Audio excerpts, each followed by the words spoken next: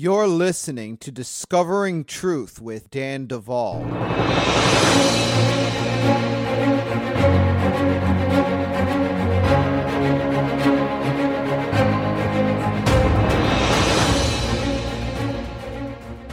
There is a lot going on right now. As some of you have heard, there's this thing they call it the coronavirus. And it is wreaking havoc on nations all over the world, allegedly. Even though somehow hospitals are emptying out and, by the way, death records are being manipulated by the system. Well, I am just really over a lot of the nonsense that goes on in the world around me. That's why I'm on a journey to discover truth. But here's the thing. I'm not actually here to intro on my thoughts about why this whole thing is a bit of a created debacle. What I am here to say is that it has created the need for us to cancel our Bride Tribe advance in the spring. I am very sorry that I'm making this announcement. I held off as long as I could before making a final decision on this, but not only me, the rest of our board and others have weighed in on this, and we are not going to be meeting in May due to the complexity of travel issues with those of you that are wanting to come, limitations on abilities for people to meet in large groups, and so forth. It's just not going to be feasible for us to do the event right now. And so for those of you that have signed up, you have already gotten an email from us. We are going to be refunding everybody their conference registration, and we are already offering early bird registration for the fall advance because we will be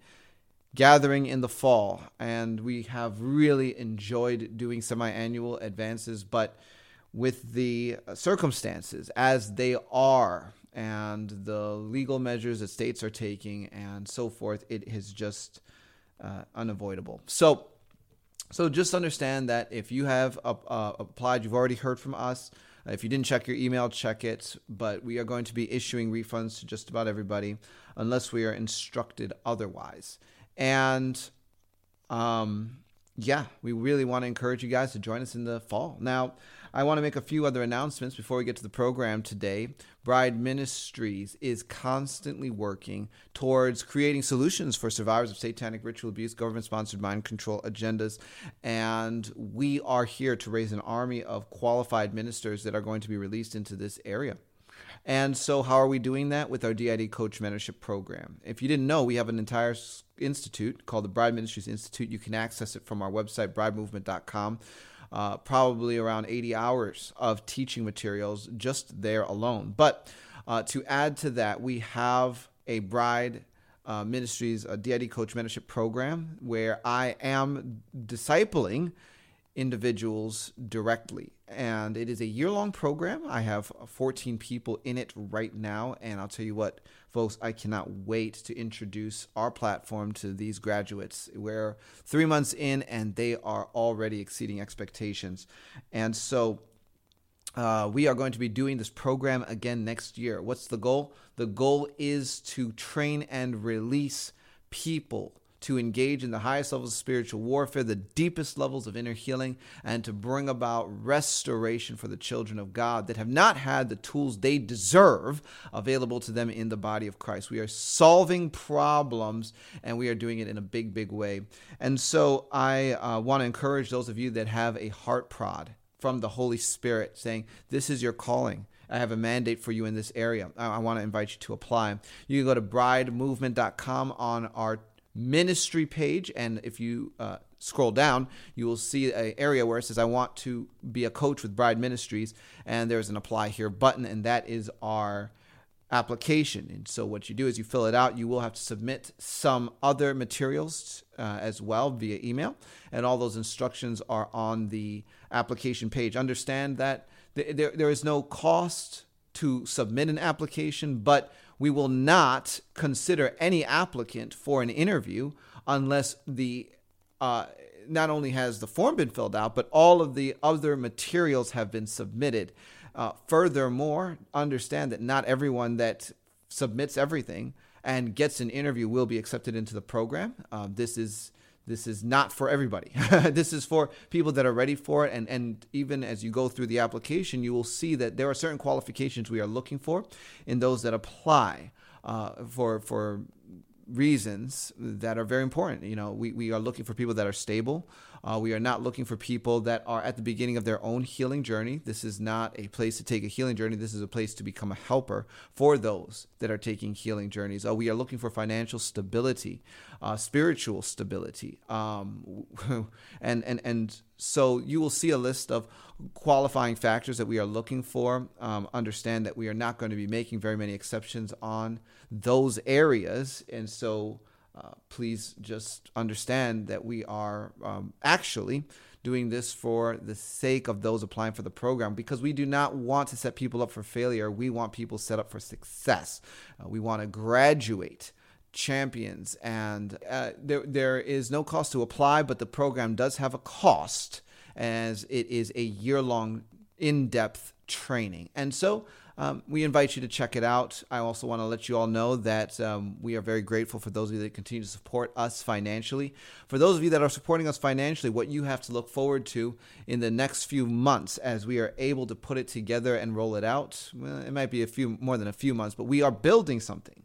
And it is going to be a self-deliverance portal on our website, a super, super cool outreach of the ministry where people will be able to engage with videos of me, yours truly, praying all of our various deliverance prayers over people. And we're going to create a system for helping you to determine which deliverance prayers you need, thereby allowing people to, at least some people, skip booking a session or trying to get private time with me or one of our other coaches, and really, really making provision for people all over the world to get set free en masse on your own schedule. So I think that this is something really, really amazing. That's something that God has put on our heart, a mandate we've received. And when you are sowing into this platform, you are sowing into a group that is literally designing a system by which thousands and tens of thousands, hopefully hundreds of thousands, will be set free from the powers of darkness around the world. So be excited with us. You go to bridemovement.com. You can use our app. Be sure to check us out at our church every Sunday evening at 7 p.m. Central Standard Time if you have not already begun doing that. Guys, there's a lot more I could say, but we have an amazing guest today for you and a very exciting program. Don't go anywhere. You're listening to Discovering Truth with Dan Duvall.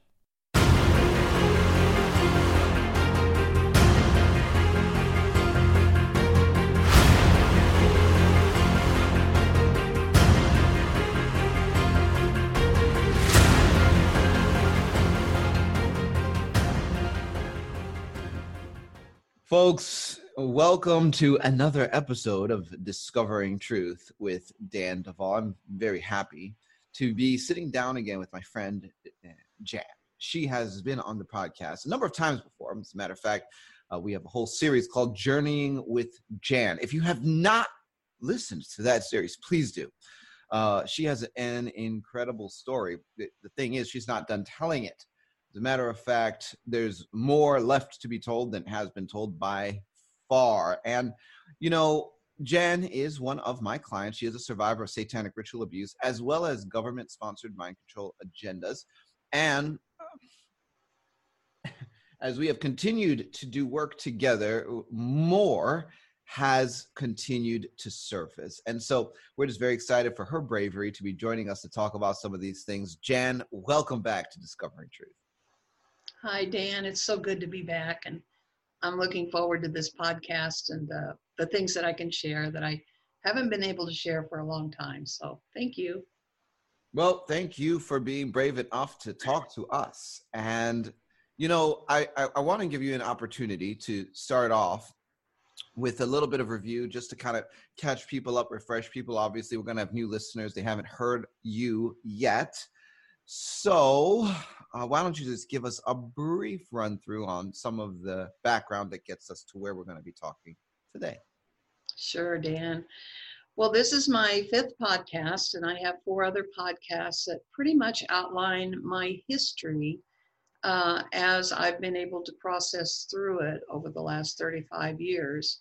And it's pretty much tells my history in the 3D world. And so this podcast, I feel like is like a transition into the work that we've been doing, that is more in the spiritual realms and in the cosmic realms. And so really I started out at 35 years ago with a couple memories of sexual abuse.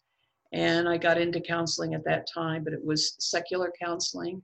And so over the years, I've had quite a number of secular counselors. And then I became a Christian, and I got into counseling through the church and through Christian counselors. And the Lord just continued to move me forward and deeper into my systems of programming, and until I reached your doorstep. And then I progressed from there into more spiritual realms of modalities. And so it's been quite a journey. And one thing I found out is that Jesus doesn't always go in a straight, what to me seems like a straight path. Sometimes he winds around and backtracks and back and forth. And it's almost like I thought the other day about a weaving. I remember a poem someone wrote about that our life is a weaving. And I was thinking about that really this whole journey of the therapeutic journey has been like a weaving. And the Lord just keeps bringing strands from the past and then weaves it in, and then I move on to other things, and then he comes back and he picks up that strand again, and he keeps weaving it back and forth and back and forth and back and forth until the picture starts coming into focus. In the beginning, it was everything seemed so chaotic, and I couldn't make sense of so much of my history. But as the Lord has kept weaving things together, the picture is really starting to emerge. And I'm finding out that what I knew in the beginning was like an iceberg. I only saw the very tip of the iceberg, and that was mostly things done in the 3D world. But my work with you has brought me into the realms of the spirit, where a lot of the programming was done, and a lot of my memories are held. And so that now I'm working on the bottom of that iceberg, and it's making a huge difference. And it's hard work, but it's amazing. It's amazing. And so the picture is really beginning to come together now in a much broader sense for me. Amen. Yeah, folks, this is the truth. Okay. The truth is that for years now, there has been a continued unraveling of the truth behind government-sponsored mind control projects. And a lot of that began to come to the surface with the acknowledgement of MKUltra, a CIA project that had a bunch of sub-projects, and it was exposed and acknowledged by the courts. It happened.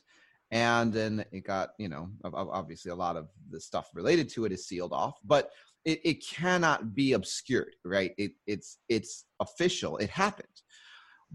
But, they say, well, once we closed it, we stopped. They clearly didn't stop. But what happens is, we begin to understand, all right, so there are projects in mind control, how to manipulate people, get people to do what we want, so on and so forth.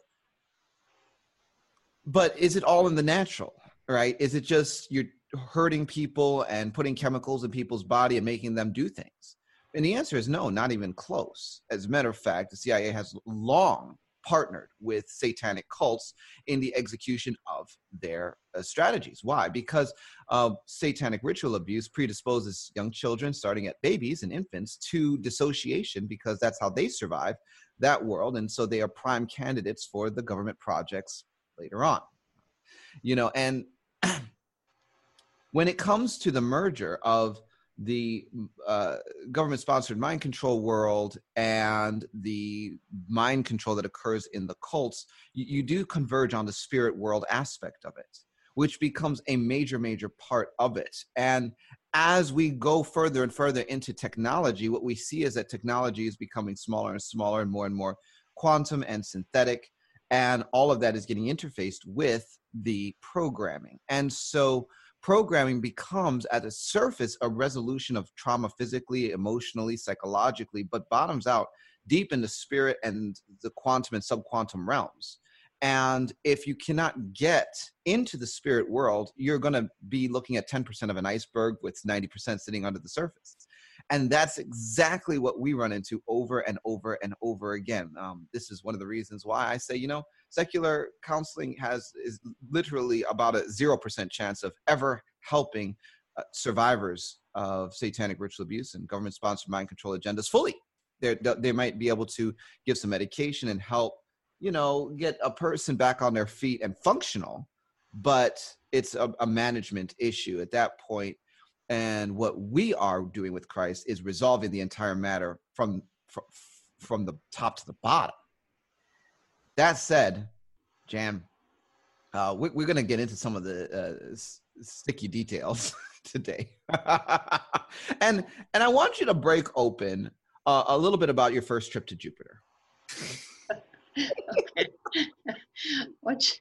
What you say is also true. And from the client perspective, I have to say that when I came under your ministry and counseling, I really didn't have a box to put this kind of stuff in. So that's why I want to share my testimony of this journey with you, because I'm hoping it will help other survivors to know that you're not crazy when you start remembering this kind of stuff, because it's not talked about in the world. It's not talked about in the church.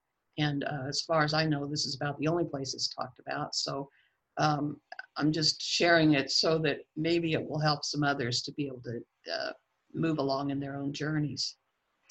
So the first trip to Jupiter started out with I was listening to a testimony of a woman who was part of the Mother of Darkness. And I'd heard about Mothers of Darkness for years and years and years, but I had prayed about it, and I really felt like I was not a Mother of Darkness, even though I had probably a lot of the things that might have indicated that, but I really could not get a confirmation that that was part of my history. And yet, when I listened to this testimony, I really got triggered. And so when we met for our coaching session, I brought that up. I'm like, I don't know what happened, but I really got triggered. Something's going on. And so you started, just asking, bringing Jesus in and asking questions about if I was ever exposed to Mothers of Darkness, organization or meetings or whatever. And what came was that I had been to a convocation, an installation of a Mother of Darkness into her position. And so that happened under the Vatican. And so I had had some other memories involving the Vatican, so that wasn't such a big, surprise at this point. But what was a surprise was that I was present when one of these Mothers of Darkness was being installed, or crowned, as they might say. But I was not a Mother of Darkness. I was what is called a high witch. And I had known that I was a high witch for a long time, but I really had no idea what that meant. I just knew that I was. And so during this coaching session, it came out that that a high witch is, I was sent to these particular special meetings in various places in the world, I think, castles and so forth, that were having these installations. And my job was to hover over the event and to do warfare in the spirit realm. Because when Mothers of Darkness are installed, there are many, many factions on the dark side, and sometimes there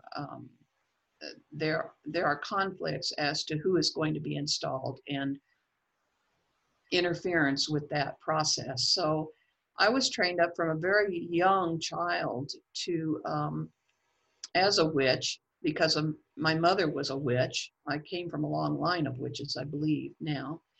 And so I was trained up for this particular position to do battle in the spirit realm. And basically it involved battling entities, but those entities are usually tethered to human beings. So sometimes it was a battle to death sometimes, even as a child. So when this whole thing came up, I think you finally asked, well, is this high witch inside of me? And it turned out that she was not inside of me, which was interesting. And like, it's like trying to find Where's Waldo. You're like, all these people, it's like, where is it? It's not there. Yeah, I think that might have been a new concept for me at that time. So the question came up, well, if she's not inside of you, then where is she? And the answer was Jupiter. So Jesus was right there, and his remark was, well, pack your bags. so Folks, can I just say this? Let me tell you. All right. All of you religious people out there, listen to me. I'm sorry if I have to break the news to you because no one else did. Jesus is not boring. And he's not like really awkward, boring guy that just sits on murals. Like, some people think that Jesus is a mural without a personality that walks around. That's not who he is. He's actually really, really funny. And he has a lot of personality and character and jokes. Okay. So I just had to say it, step on some toes. Jan, please continue.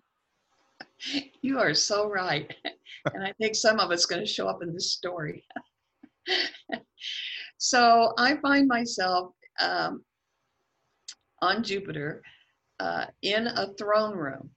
And this throne room is massive. And there are stairs, I would say like 100 stair steps up to this throne. And on the throne is this woman who is decked out in amazing robes of purple and gold. And she has this huge headdress on her head. So she's high above me. And I'm like, wow, this is amazing. This is supposed to be a part of me. and she's sitting up on this throne. So you invited Jesus to come in and introduce himself to her. And he comes in on roller skates. Roller skates right up to the bottom step. And as soon as he arrives, she starts throwing lightning bolts. And I mean big lightning bolts. And so then he started throwing lightning bolts. And she would throw a lightning bolt and he would throw a lightning bolt. And this went on for back and forth, back and forth. So they are just throwing lightning bolts back and forth. In the meantime, I'm seeing that she's calling in recruits. And there's like armies headed our way. And so I asked you, Dan, if you could see what was happening. And you said, oh yeah, I can see some stuff. And I think you were seeing the recruits coming in from the outside of this, wherever we were, which was, I was just hoping you were taking care of that end of things because I was watching this lightning bolt war go on. So finally, Jesus just walked, I don't know how he did this, but he just walked up those stairs right up to where she was. And he took her by the hand. And walked down the stairs with her. And when they got to the bottom floor level, she just bowed before him. It was like over, no more lightning bolts, no more. And when she did that, I connected with her at an emotional level and could feel the repentance and all the history of the training and what that meant. And it was a powerful, powerful just moment of cleansing and healing and restoration for me as I connected with her. So that was a lot of fun. I always find it, I literally laugh at this point. It's like comical. It's like, oh, you're going to call in reinforcements?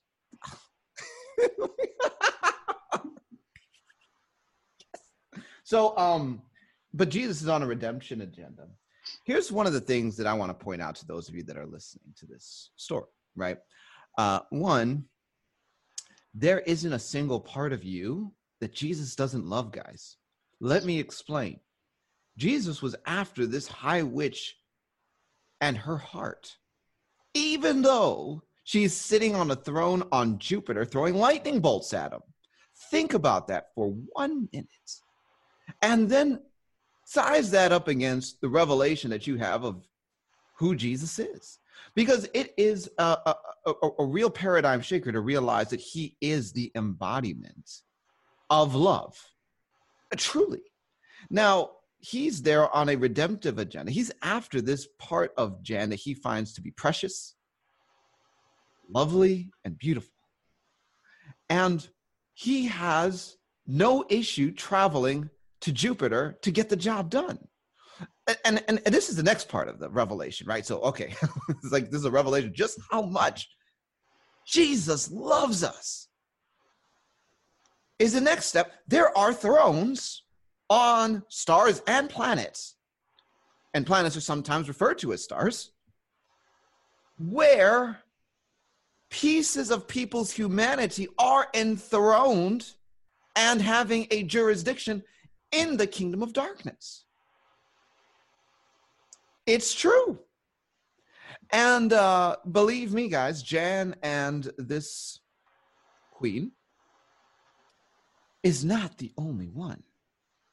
And so we find ourselves going to, we talk about this concept called regions of captivity, right? And some of these regions of captivity exist in heavenly places. So we might go to Saturn and find a prison with people's DNA and soul fragments tied up in it, or a laboratory. But sometimes these regions are not prisons, but actual enthronements of pieces of people's humanity that were trained to do a job in the kingdom of darkness from that place. And so when you get into the higher levels of witchcraft and what some of these high witches are really working with, it's cosmic power, because there are thrones that exist outside of Earth from which they are extending power. And so this is something to keep in mind. Please, Jan, continue. Yeah. So I found out her name was Queen Isabella. And as soon as she had bowed before Jesus, he took her headgear off and her robe off and put on a white robe. And he had this really long bench, and he just walked her over and set her down on the bench. And he told me that he would be doing some work with her for a while. So I knew that meant that I wouldn't see her in my system. I wouldn't really be communicating with her, that he would be ministering to her and bringing her on board, so to speak. So you asked a question about, I forgot. I had told you a story about back in the 90s, I had gone to a Benny Hinn conference.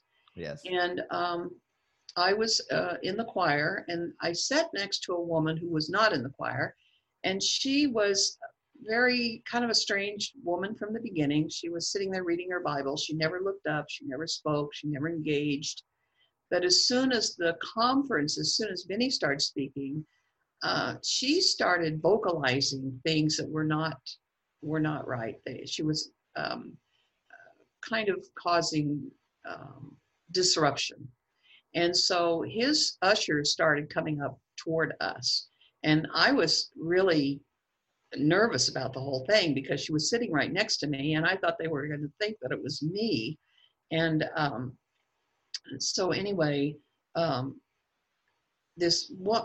during this conference, Benny started, it was one of the very first times that he started having these massive people falling in the spirit. And I mean, amazing things were going on in the service. And while I was in the service, I saw myself hovering in the spirit over the auditorium.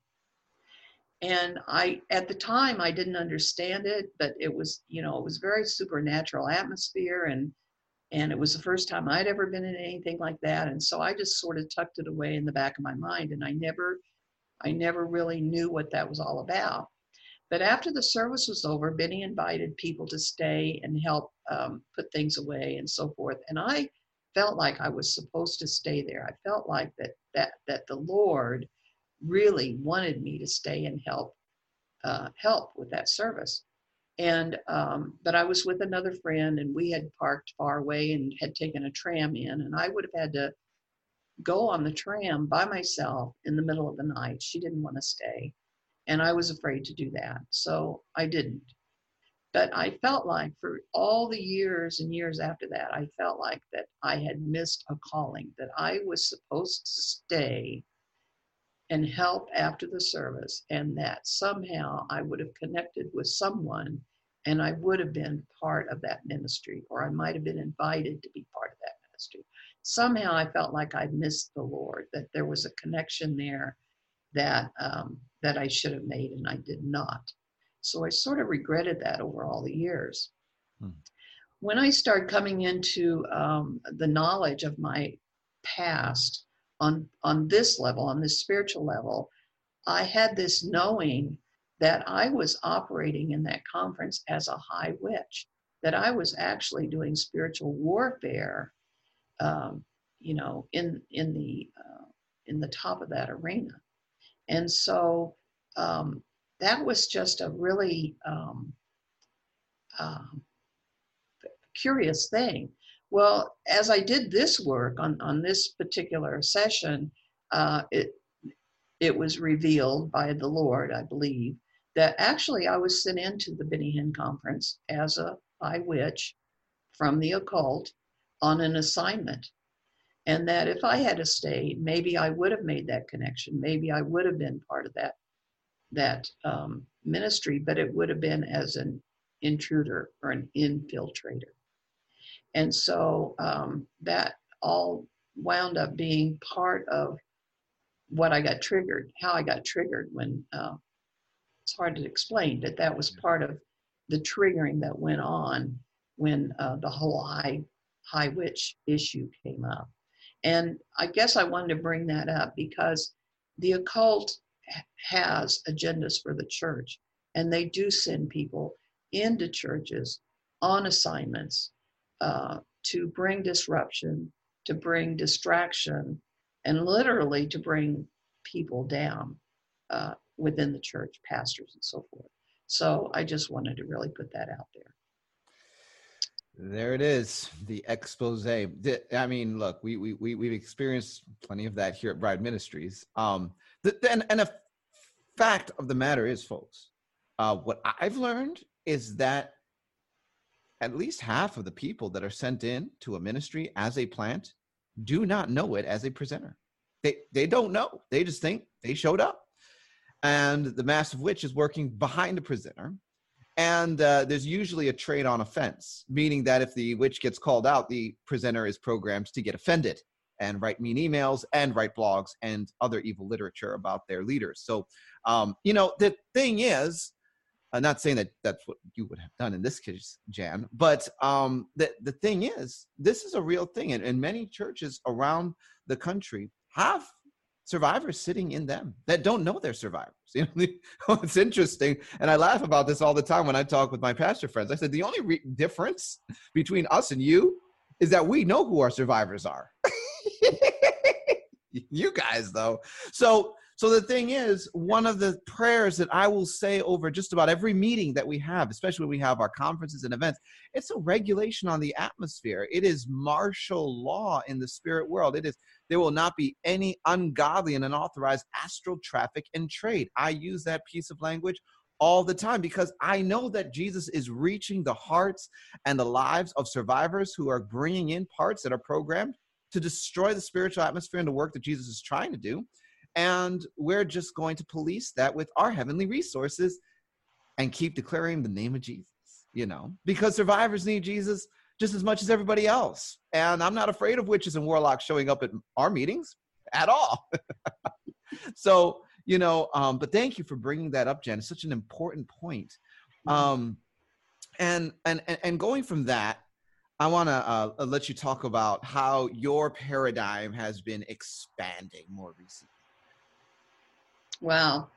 Well, yeah, it expands in a whole lot of different ways. But one of the ways to finish up this little story with Queen Isabella, you had asked, well, was Queen Isabella the one that hovered in Benny Hinn's conference that day? And the answer was no.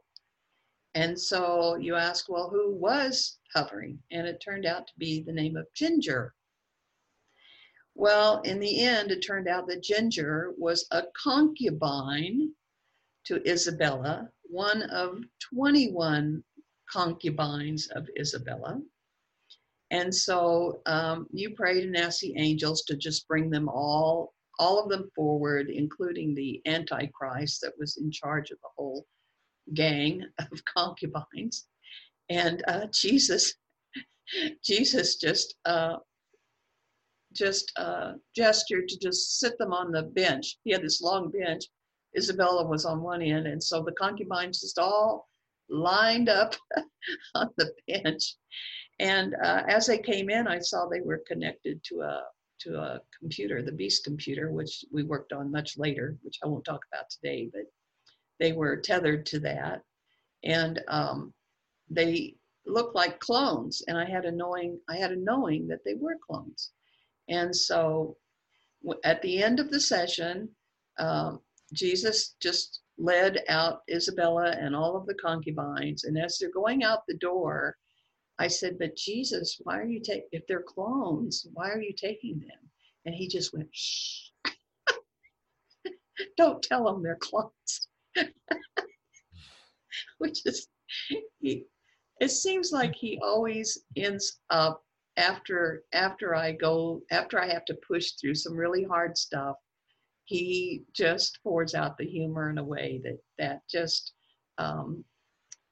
brings it back to a place of joy. And he does that consistently over and over and over again.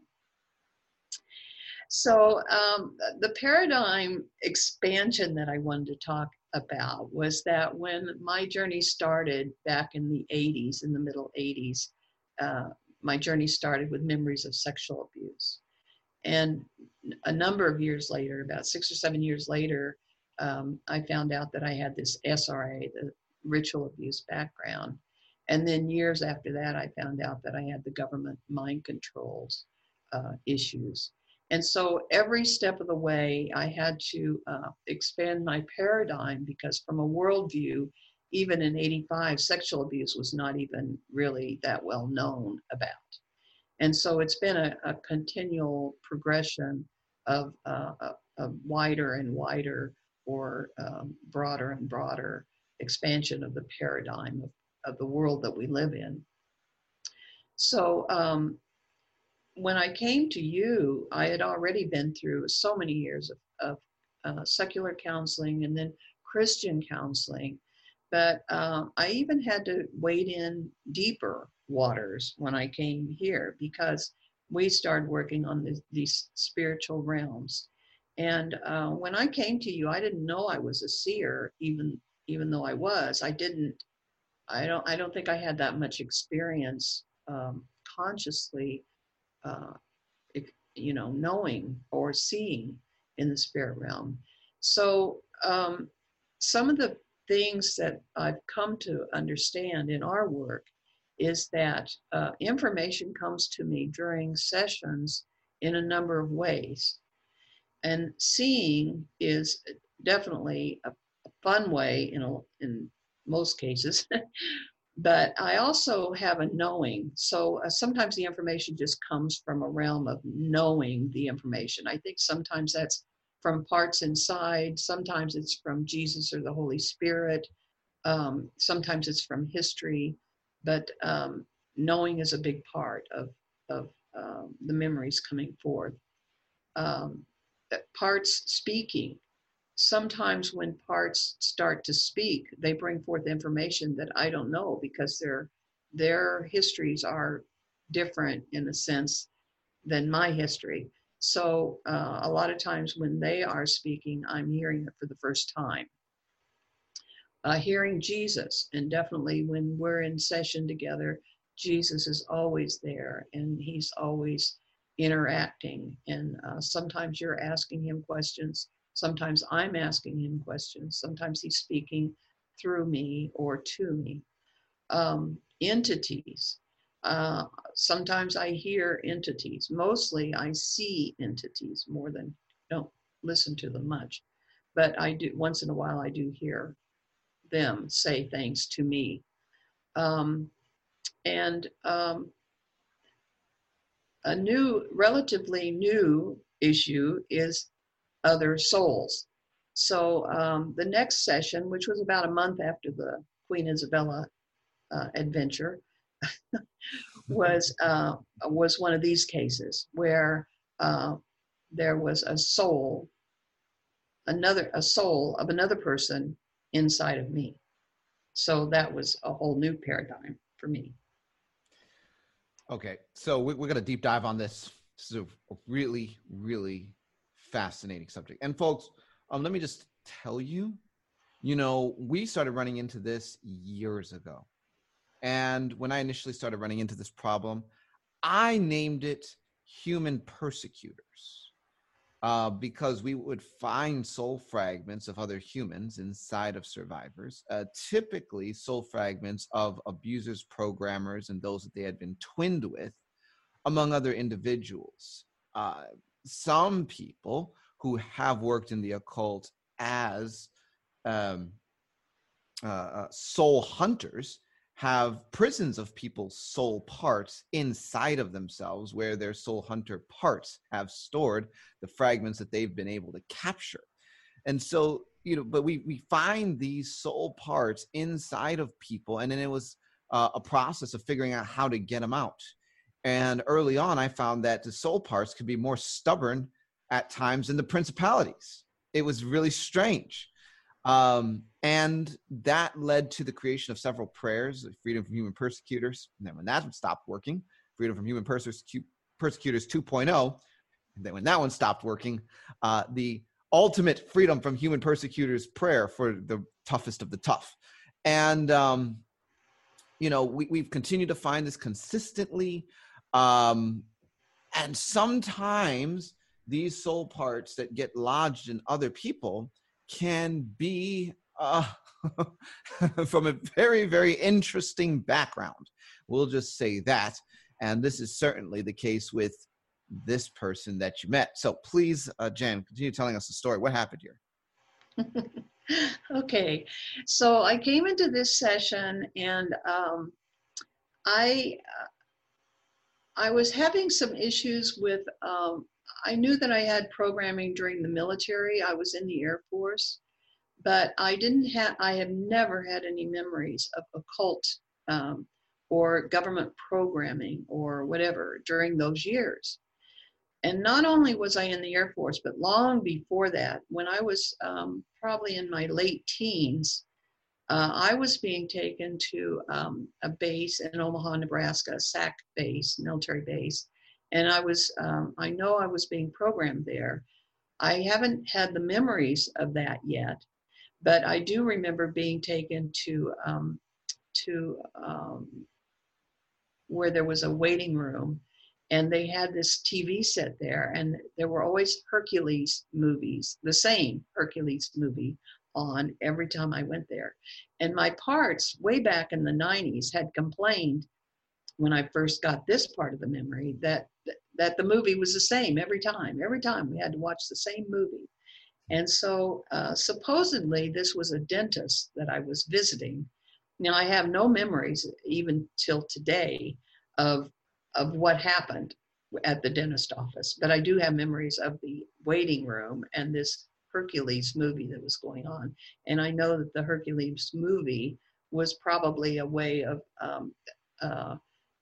part of the programming that was putting me in a mindset to be able to go in and see the quote unquote dentist. So that's when my military, some of my military memories that I was trying to retrieve. I also left there and went to Europe, and I lived in Spain for a while in a town where there was an American Navy base. Then I moved to Germany, and there was an American Army base. Then I came back and before that I had been in Anchorage, which there was an Air Force base there.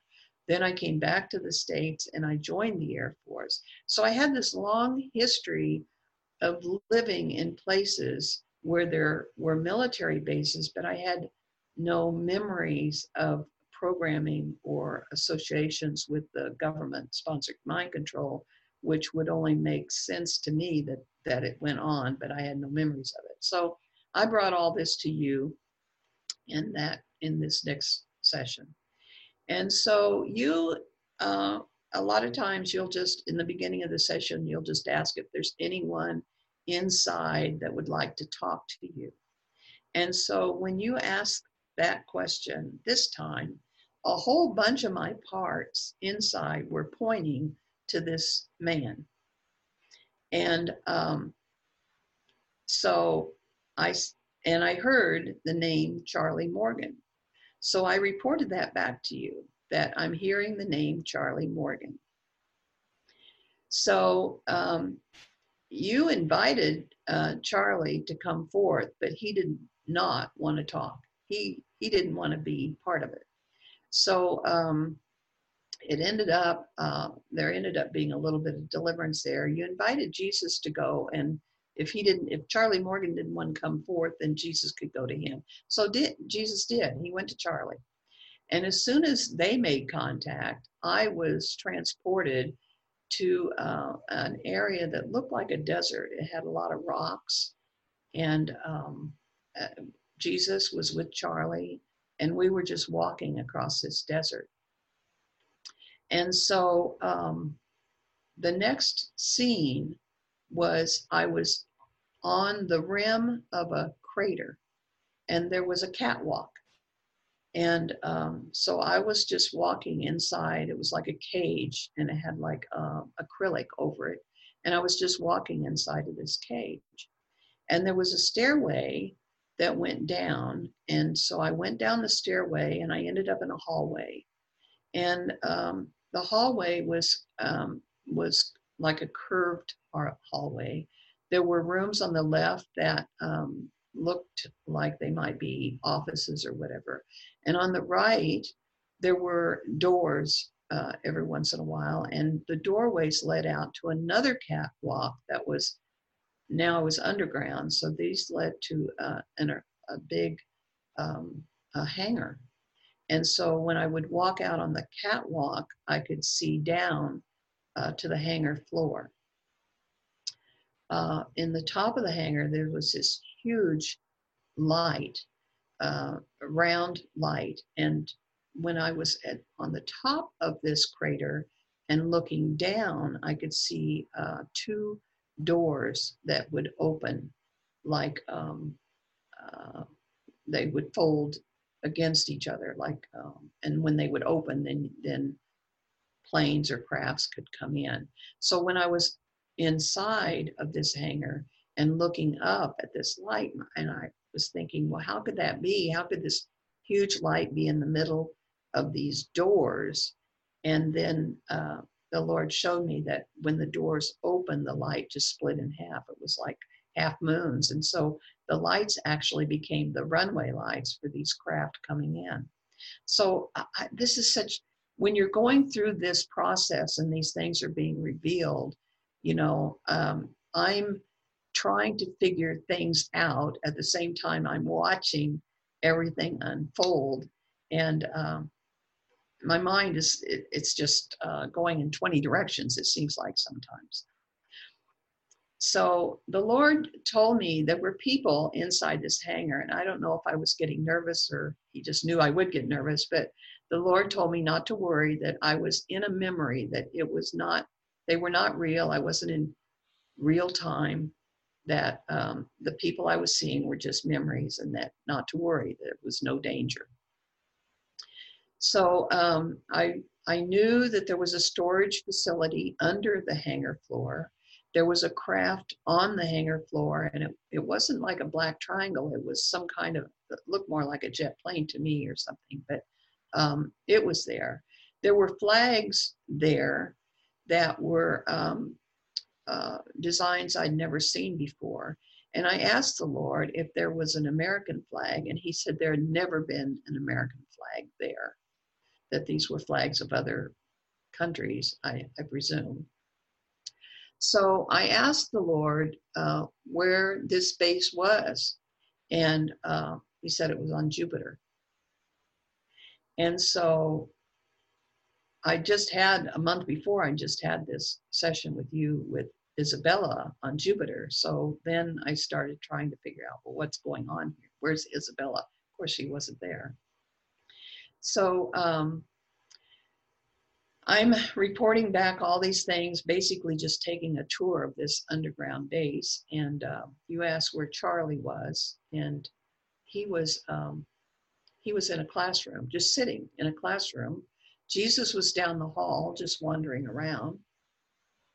So, so you went in, and we went in, and you started asking Charlie questions. So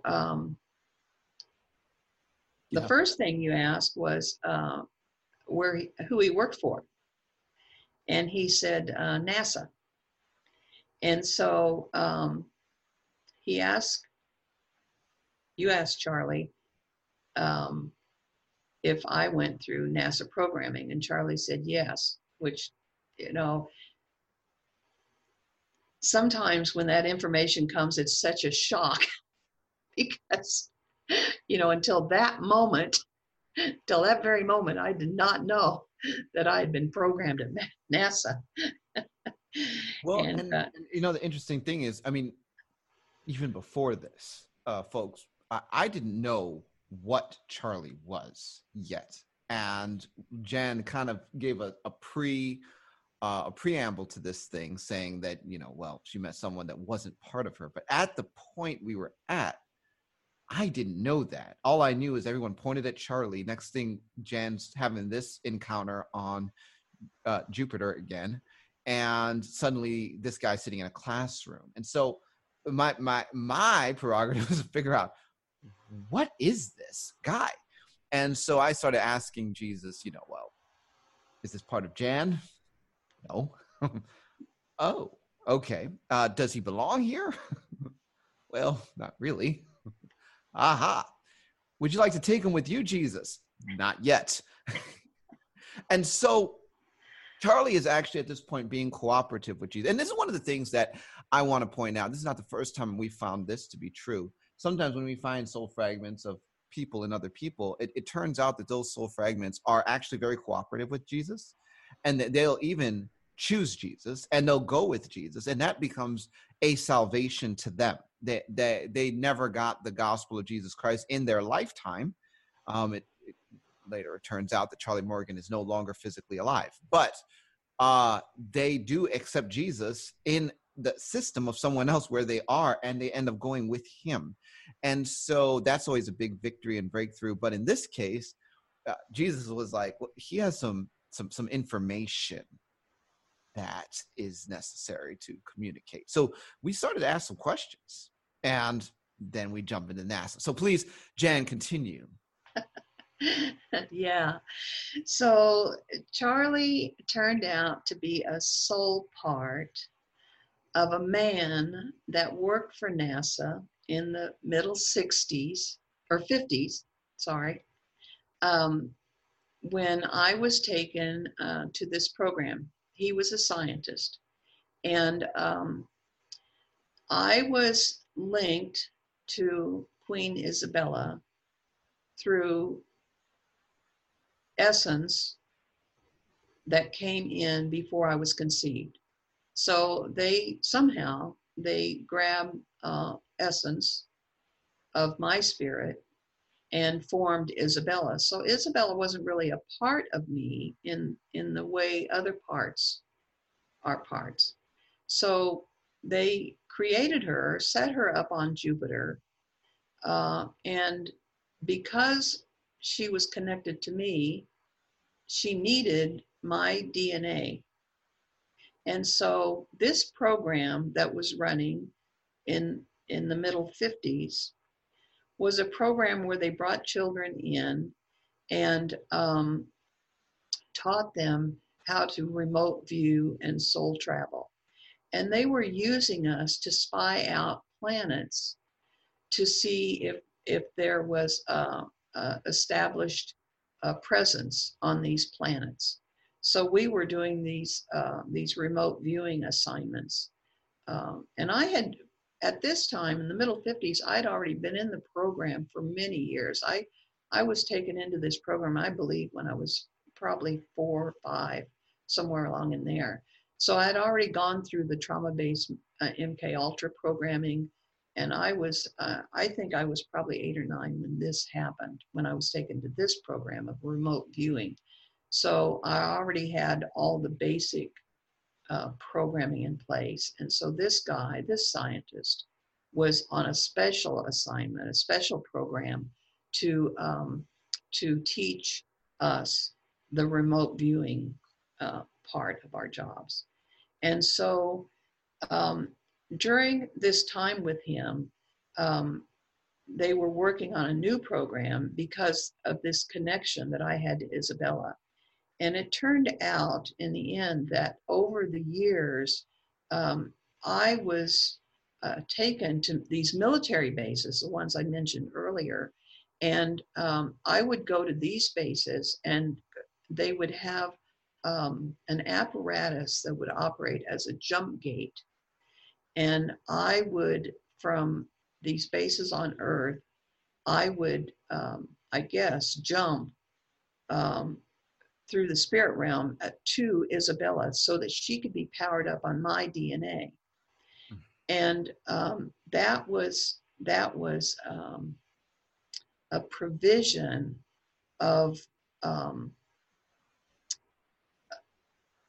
well, let me just say this.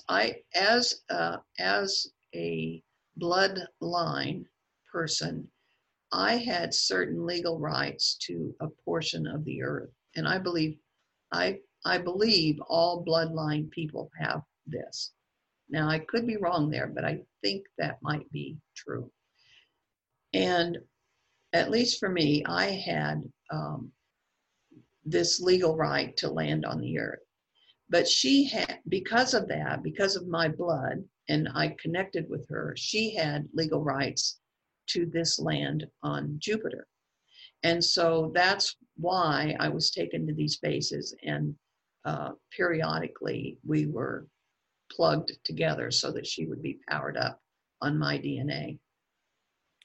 So you started asking questions about Jupiter and the base on Jupiter. And so, and that's actually where I was in this memory, was this hangar that I was in was actually a base on Jupiter. So you ask Charlie Morgan if what was at the core of Jupiter, and he reported back that there was a liquid energy that was being mined, and I could see in the spirit, I could see the core that looked like a whole city or something. It was a refining plant, actually, where they were refining this energy, this source of energy. Wow. So you ask about portals, and I could see portals, but there were a lot of other things too. There were a lot of construction and so forth. And so as the story went, Queen Isabella owned the land where there was a base on Jupiter, and it was like a SAC base here, that it was a defense base. So their defense forces were coming in and out of this base, and they needed the defense forces because the core of Jupiter contained this fuel that was very, very important and valuable. And so they are constantly having to defend against other races that are trying to come in and, take over or capture these resources. So, of course, all of this is just, crazy to me. out of my well, my paradigm had to expand one more time. Okay, so let me just say this. Folks, I will sit there and just take notes, right?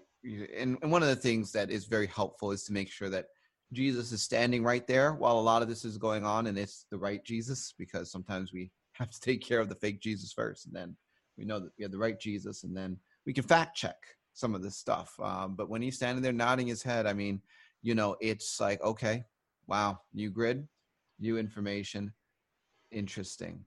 It's interesting also to consider that we are talking about stuff that happened not in the 1990s, not in the 2000s, not 5 years ago. Folks, this was the 1950s that Jan was involved in these kinds of projects. Okay.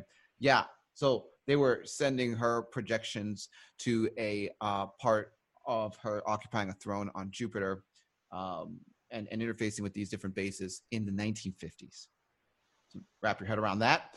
And then we, because I couldn't help myself, I had to ask Charlie Morgan a question. There's a whole lot of speculation about flat Earth, and I get it regularly. Well, Daniel, understand, the Earth is flat. That's what the Bible says, and I watched 25,000 hours of YouTube videos on flat Earth. Therefore, I know I'm right.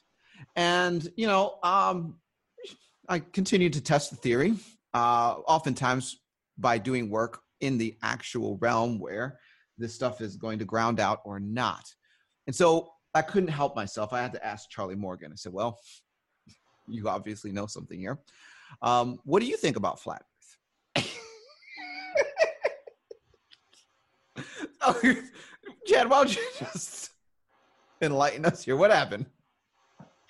This is again where the Lord just let this whole session, which had been really pretty stressful for me, just land on a really funny note. And so when you ask, Charlie, is the earth flat? Charlie just started cracking up. It was so funny. He was just laughing. And he told me that that at NASA, they have this whole story about the flat earth. And so when new recruits come in, when new people come in, it's like a spoof. And they tell the story amongst the old guys, tell this story about the flat earth while the new guys are there listening. And so it's just become a thing for them to talk about the flat earth and to new people that come in. And he reminded me of when I was in the Air Force. I was stationed in Mississippi, and we had hurricanes down there. And I remember when I first went there that they told me that when a hurricane was predicted, that someone would be assigned to go up on the roof and watch for the hurricane. So it was the same kind of thing that the NASA guys do to the new recruits. with the flat Earth. So you also ask him about if the Earth was a torus or a sphere. And so I can't exactly remember how he worded it, but he said that it was a torus, but the science is based on a sphere, which sometimes causes mishaps. So I thought that was pretty funny too. But Charlie Morgan was, in the end, Charlie Morgan just went with Jesus. They just walked off together after the whole thing was over. And he was still kind of a mystery, but he shows up later on, a couple months later, in another session, which I don't have time to go into right now, but he ends up being a pretty interesting character. So Charlie Morgan, in the end, ended up being a soul part of this scientist that I was under in the middle 60s. And so he was just a soul part of that part. And in later, it turns out, I found out that the original man that I was programmed under had already died. So Charlie was a dead soul part of this man that I knew in the 50s. So yeah, very interesting. It is very interesting, and folks, I'm sorry to burst some bubbles here, but my honest opinion has been, if I can just say this without losing half my audience, I really believe that flat Earth has been a bit of a psyop. Why? Because I do not think the powers of darkness want Christians even considering that part of our responsibility is bringing correction to the things that go beyond an Earth atmosphere. So they want us to believe that there is nothing beyond Earth atmosphere because the firmament just sits above our air that we breathe. And there are no satellites. There is nothing beyond there. And certainly any kind of entity would just come up from underground. So we would never be able to even entertain the idea that there is a soul fragment of someone like Jan sitting on a planet called Jupiter with a base on it. It just completely gets written out of the equation, cannot be part of what you would ever do with Jesus. And so what happens with something like this is we begin to embrace an idea that actually systematically dismantles the testimony of the witnesses to the powers of darkness and their actual plans and what they're doing. And furthermore, every time I've ever asked either an angel or Jesus or anything, like in session, just like this, Jan described, about the science behind the Earth, I've always gotten back the same answer over and over and over. Earth's a torus. And the first time I got this piece of data came from a part of someone that was a quantum physicist for the Illuminati. So I have no actual YouTubes to explain the science behind that. It's just something that, we're just continuing to test. And of course, if you want to believe in a flat Earth, that is your choice, folks. Anyway, Jan, did you have anything you wanted to comment on before we get into another subject about essence? No, it was just meeting Charlie was, he reminded me, there used to be an old show about this guy that was a private detective, and he was kind of frumpy looking. He had a tan coat and jacket and wore a fedora hat. And that's what Charlie looked like. He looked like somebody stepped right out of the 50s. And he was kind of a funny little character, but he went on his way with Jesus. And so I knew it was all good in the end. So Queen Isabella, you mentioned, was created from essence. And Janet, this is a subject that we've been exploring. This is a term that's come up multiple times for me, essence. And I'm still trying to completely figure it out here. But you found essence related to other parts of you and your system as well. And I want to give you some time to kind of unpack that for us. Yes, essence. That has been. It came up for us in my sessions quite some time ago. But Queen Isabella just added another piece to that puzzle that the Lord still seems to be putting together. And I had a knowing that she was, like I said before, she was essence. So she didn't really have my DNA. She wasn't really a part inside of me. It's almost like she was an independent, separate entity, and yet she was connected to me in some way. So I've always, or have pretty much always known about structures within myself that I call me, myself, and I. And these are they're parts, and yet they're different than my other parts. I never get a visual on them. I never am able to see them like I do other parts in their physicality. But I'm aware of them when I'm speaking. And so, because they're pronouns, I use the pronouns me, myself, and I all the time. But sometimes these pronouns have an energy on them. And I've come to recognize over the years that when this energy is present, I believe these parts are under programming. So they're actually programming that are going on within my system.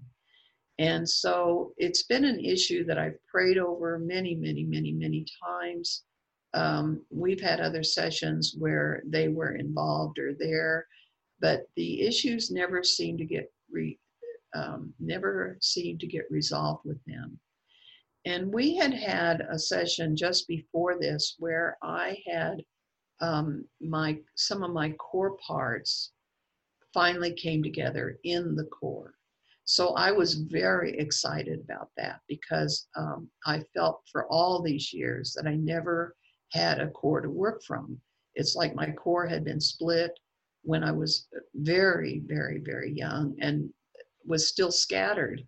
And I felt like I needed to have my core come together to start building on. And so because of past work, I thought that this me, myself, and I was somehow connected to the core, and yet it didn't seem to be connected.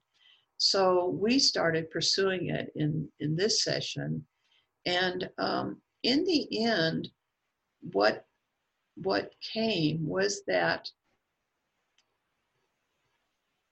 when my spirit came from God, um, it was in the form of an essence. And that essence, because of iniquity on my bloodline, there was a dark part of that essence which Satan recognizes and can, I kept getting the word shave off. He can shave it off. So the essence is pure, it's from God, it's light. But this dark part, because of the iniquity from the past, gets shaved off. And then Satan can take that part and build upon it. And what came out of this session was that Satan had shaved off that part and created Isabella out of that. She was a dark, dark, dark witch. And she carried all the iniquity, I believe, of my family history. And so it came out that this me, myself, and I was a core that was built from this dark essence. And it was not a part of my core that came from conception. So it wasn't a part of my soul core, but rather was a matrix created out of essence and installed basically side by side with my true core. So it was in a sense, it was a false core. And then from that false core, me, myself, and I became an internal structure that they built programs upon. And so that became a matrix of programming that became a false identity, if you will. Does that make sense? The way I explained it? So, folks, just be ready, because at the end of this podcast, there will be a quiz and you will be asked several questions on what Jen just explained to you to see if you have comprehended.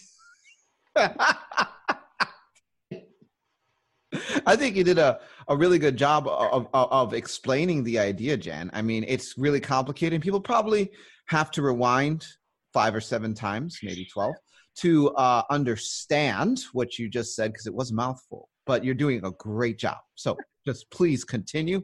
And the beautiful thing about a podcast is that there is a rewind button. Praise God. So continue. Okay. So here I have a matrix false core and a matrix false identity, which is the programming part of my system. And it's all controlled by AI on Mars. So, now, folks, I just want to give you a little bit of a hint here, okay? Now, you're sitting there struggling. I know what you're doing. You're putting your head in your lap. You have your hand on your face. Your brain is aching. And you're thinking, gosh, how do I wrap my head around this? But I want you to just consider me for a minute here, okay? Poor Dan. Because when I get this kind of data, I'm on the line to figure out what to do with it. We need to get deliverance and inner healing. So as Jen is trying to unpack this to me, I'm like, well, so we're going to have to deal with a Mars-based artificial intelligence. And by the way, the false matrix. Well, it's going to be a lot of fun today. Anyway, the window into my world.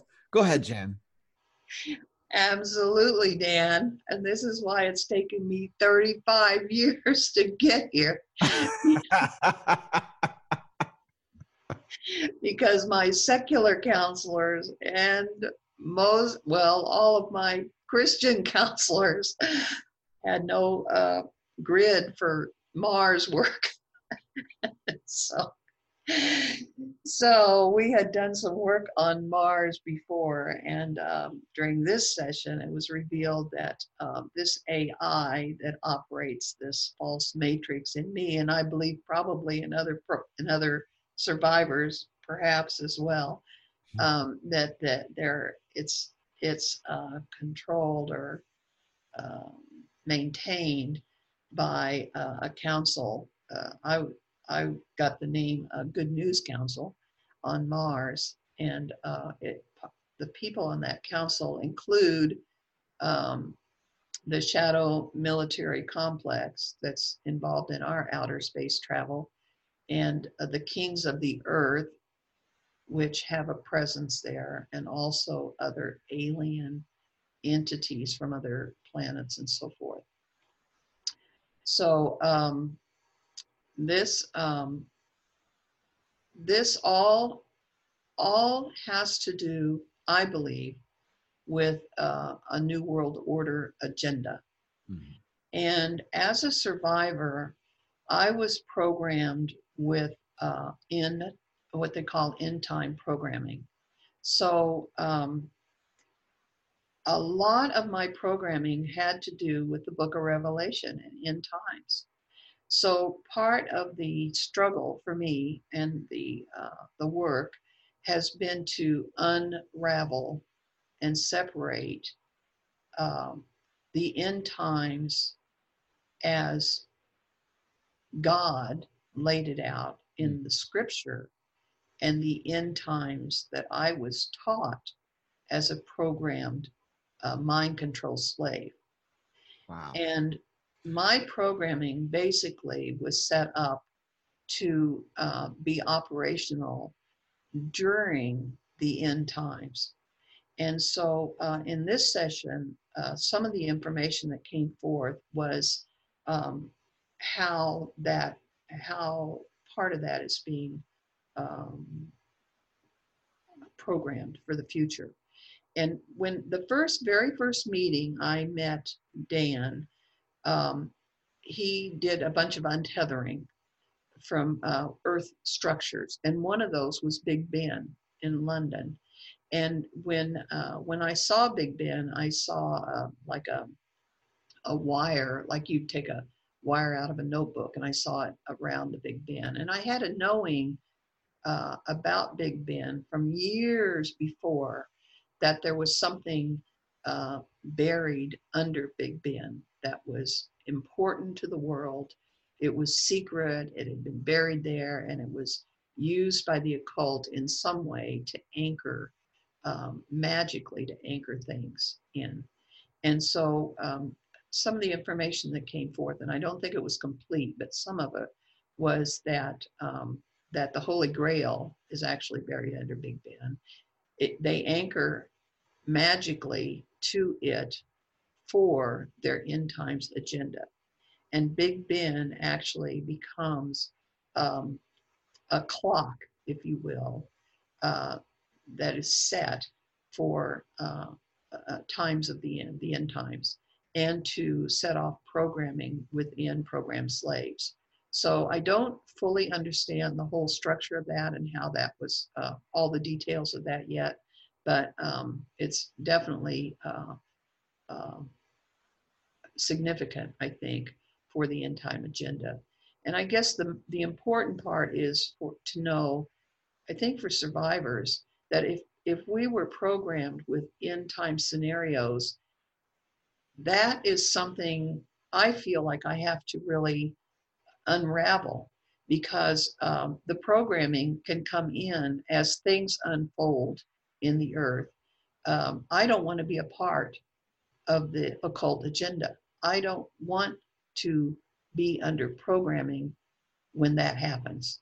So for all these years, that was a lot of my motivation. I would say the majority of my motivation for staying in counseling, for working to get untethered, for working to get free from the entities, for working to get my memories back, from unraveling the programming, was so that I am not an instrument of Satan for the end times, that I am working on the right side of that whole event. And so I feel like, can I just say, I have to say this, yeah, because this is so fascinating, folks. So you got to check this out.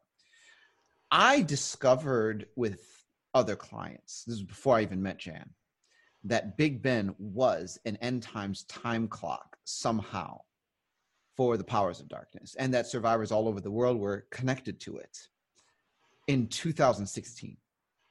So we started going after it in 2016 in the spirit. And I do justice cases, meaning if I find one person tethered to an evil agenda that is an injustice, I leverage in the spirit, what basically amounts to a class action lawsuit against the evil thing, right? And so we started doing some of this work back in 2016. So in 2017, Big Ben undergoes restoration agenda. Right now, if you go and look at Big Ben, it's covered in scaffolding. They plan to have it finished in 2021. But it's just so interesting, like the way some of these timelines entangle, and I don't know how to solve all of this, and I'm not saying, you know, the entire reason why Big Ben got a restoration agenda in 2017 is because what we're doing, but we certainly are tracking, right, since 2016, the idea, the concept that Big Ben is this end times time clock, and began to actively oppose it. Now, Jan adds this other piece of information that I'd never heard before. I'm like, really? But hey, look, it's what's coming forward. And so we're just journeying this thing. I mean, it's wild. And folks, if you have not gotten my book, Advanced Prayers that Shake Heaven and Earth, this is how we are getting people untethered from all kinds of sacred structures around the world of this nature. Big Ben is on the list on the Prayer Freedom from Earth systems, along with the Eiffel Tower, along with the White House and the Kremlin and other buildings and stuff that are used for different purposes. Certainly the Great Pyramid of Giza. People are linked to these things all over the world in different ways and for different reasons through GNA and quantum entanglements. Wow, here we are. Thank you, Jen, for bringing it up. Please continue. This was one of those cases where the Lord had revealed the issue of the Holy Grail years ago, years. And then suddenly that he pulls that forward into this session. And Dan, it's one thing you always tell me is that to be okay with the process. Just be okay with the process. And I guess I would encourage other survivors that in so many ways, I've had to set my concept of reality aside in order to allow the information to come forth, because it's totally out of my box. It's so foreign and seems so crazy and so far out. But the more I allow myself to just let the information come and let Jesus do the work, the pieces start falling into place. Even the pieces that seem so crazy, they couldn't possibly fit into this puzzle. But he does the work and he's consistent. And a while back, I thought about how the way that the therapeutic process goes along is in so many ways seems like the Bible, in that, the Bible has this woven process where the more you read, the more pieces fit together, and everything from Genesis to Revelation is woven into one massive picture of Jesus Christ and his redemption. But you don't get that from one chapter, and you don't get it in chapter 1 of Genesis. But by the time you get it all together, it all makes one picture and it all makes sense. And for me, the journey of healing with Jesus is the same way. A piece here, a piece there, a piece 10 years ago fits with a piece that I got today, will fit with another piece that I get a year from now, and the picture becomes more and more and more clear. But in the process, I have to set aside some of my preconceived notions about what life is and what it isn't, and go along with some of these, what seem like really crazy journeys. But it all works, and healing is coming, and I'm getting more and more freedom every day, and learning every day.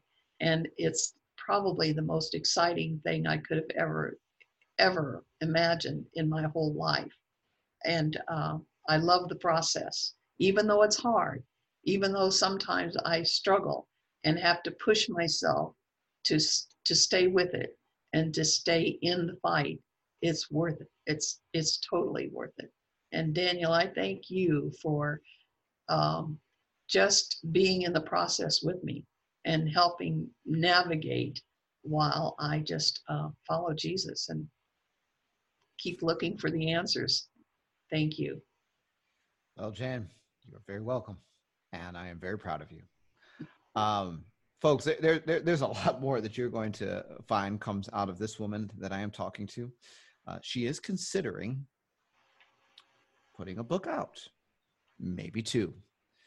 If you think it would be interesting to read a chronicling of some of Jan's excursions in the spirit and through her healing journey, an expose, so to speak, leave a comment in the chat. Just encourage her. She is thinking about it, but, it gets a little hectic. Other than that, there is more to talk about. You will be hearing from Jan again on our podcast in the future. Believe it or not, our adventures with Charlie Morgan did not end on that day. And there is quite a bit more that we learned. We'll be able to talk about that at some other point in the future. But Jan, thank you for joining me today. This has just been a pleasure. Thank you, Dan. It's been a blessing, and I hope it's a blessing to others. I do too. And remember, if you need to listen to parts of this again, just press rewind because it is a podcast. Praise God. Folks, until next time, you've been listening to Discovering Truth with Dan Duvall. God bless and Godspeed.